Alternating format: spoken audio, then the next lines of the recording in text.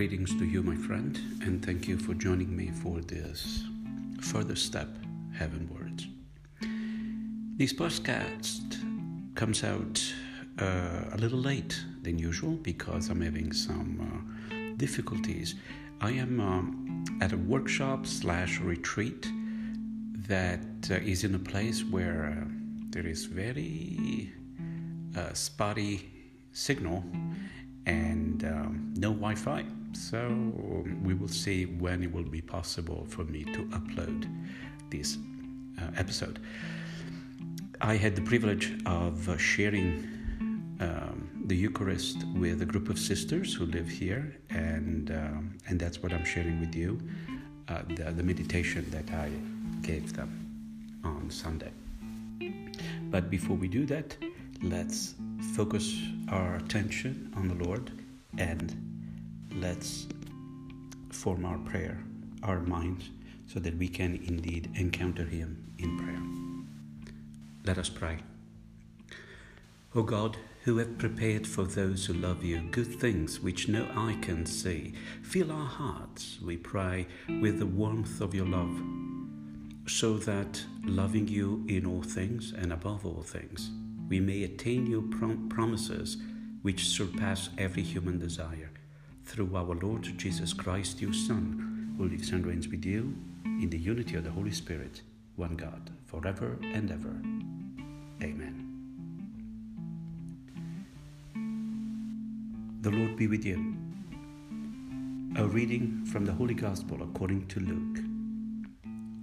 Jesus said to his disciples, I have come to set the earth on fire, and how I wish it were already blazing.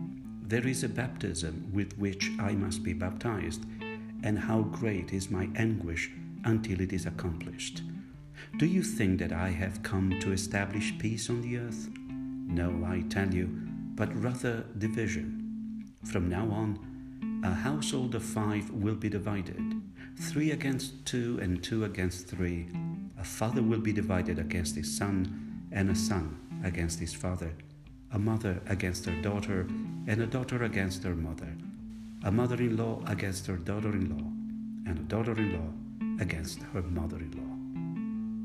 The Gospel of the Lord.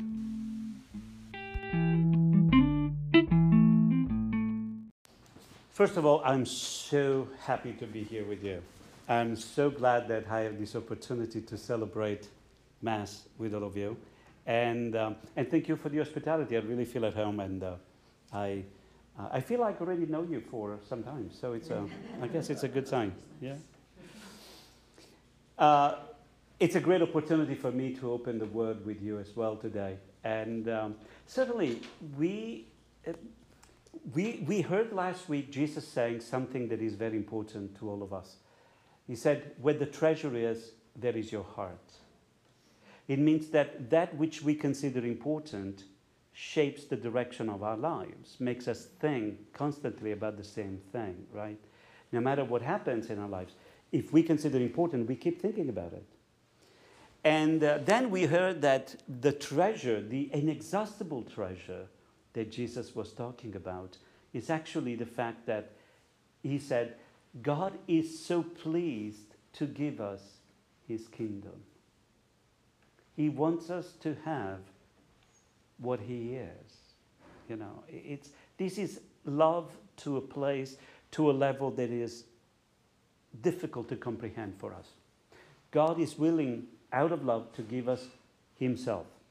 And that's what the kingdom is experiencing God's presence in a very concrete way. And because we don't have to wait for kingdom come, but because Jesus said the kingdom is already in you and the kingdom is already in your midst, we can already experience this presence. But in order for us to enter into this reality, we heard last Sunday, we need to have faith like Abraham's. Faith that continues to make us trust in God and hope against all hopes that that gift, that presence will be given to us. We take another step today. And we understand that we have to make a choice, a fundamental choice in our lives.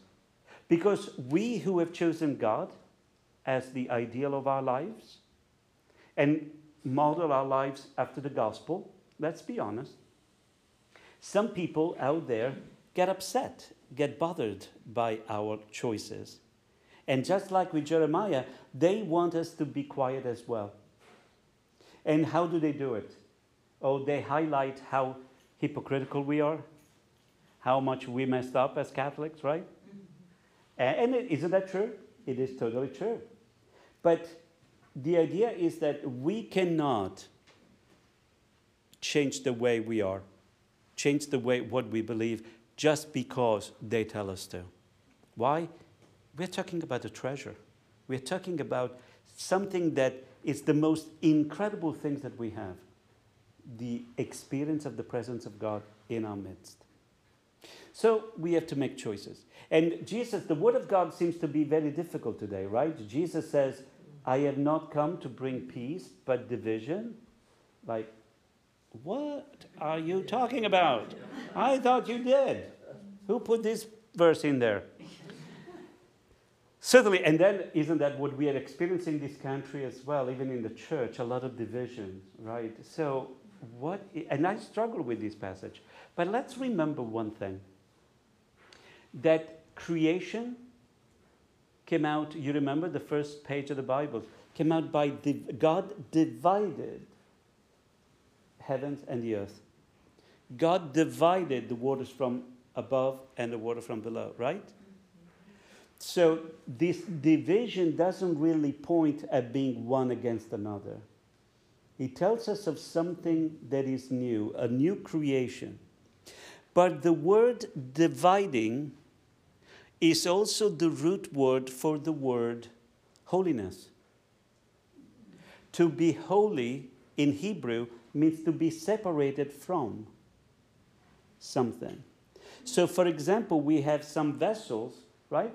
And we consider them holy. We consider them special. Why? Because they're separated from the rest. We don't use the chalice for beer, for a margarita, whatever it is that we might like. Why? It's set for a special purpose. And that's what God did with the Israelites. They said, you are separated from the rest of the world. You are set for a special purpose. So do you understand? The division that we're talking about is not to put one against the other as it's happening today. But the fact is, I am not going to let your values impact mine. And even though we as a church have messed up, even though we are hypocritical, even though it's absolutely true, we don't let that determine who we are. I am someone who has chosen to respond to God's love. And that gives us our identity. The fact that God, out of His love, adopted us as members of His family. We are baptized. And no matter how much people try to put it down, nobody can take that dignity away from us. And I believe that the more, and it's happening with me, as a priest, no matter, even though some of these cases I was not even born, I was not even in this country, but I'm guilty by association and people try to do that. But I have to find my identity in what God has done. He adopted me. He knows very well what He got into. And I'm now trying to respond every single day, unfortunately sometimes twice a day because, I'm hard-headed. And God continues to make something out of it. And it's the same for all of us. So we have to make sure that the way we live our life, we heard in the second reading, that we should not cling on something that we consider important. And sometimes our opinions, the way we think things should be doing, those create divisions in our communities, in our lives, that put one against the other in a negative way. Not to separate in order to reinforce our baptism, but really destroying what God is doing. So we want to make sure that because we want to continue to take and focus on that treasure, that we are ready and willing to let go everything that can get in the way and destroy our relationships. It is better for me to get something done badly or not as good as I would do it, but I would rather do it together with other people rather than by myself and doing it my way. Why? Because when I do it with other people, the kingdom of God is there. I can experience something special rather than having it my way. It takes a lot of courage to do that, doesn't it? But we can do it if we keep our eyes on the treasure and remind each other of the choices that we constantly make to love God above all things.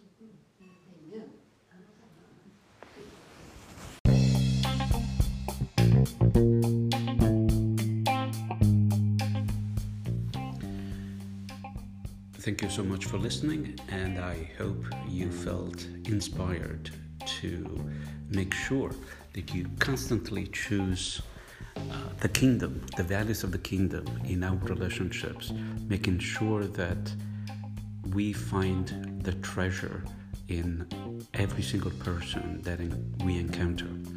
And together we have taken another step to live the truth in love, and hopefully I will talk to you next week. God bless and have a wonderful and blessed week.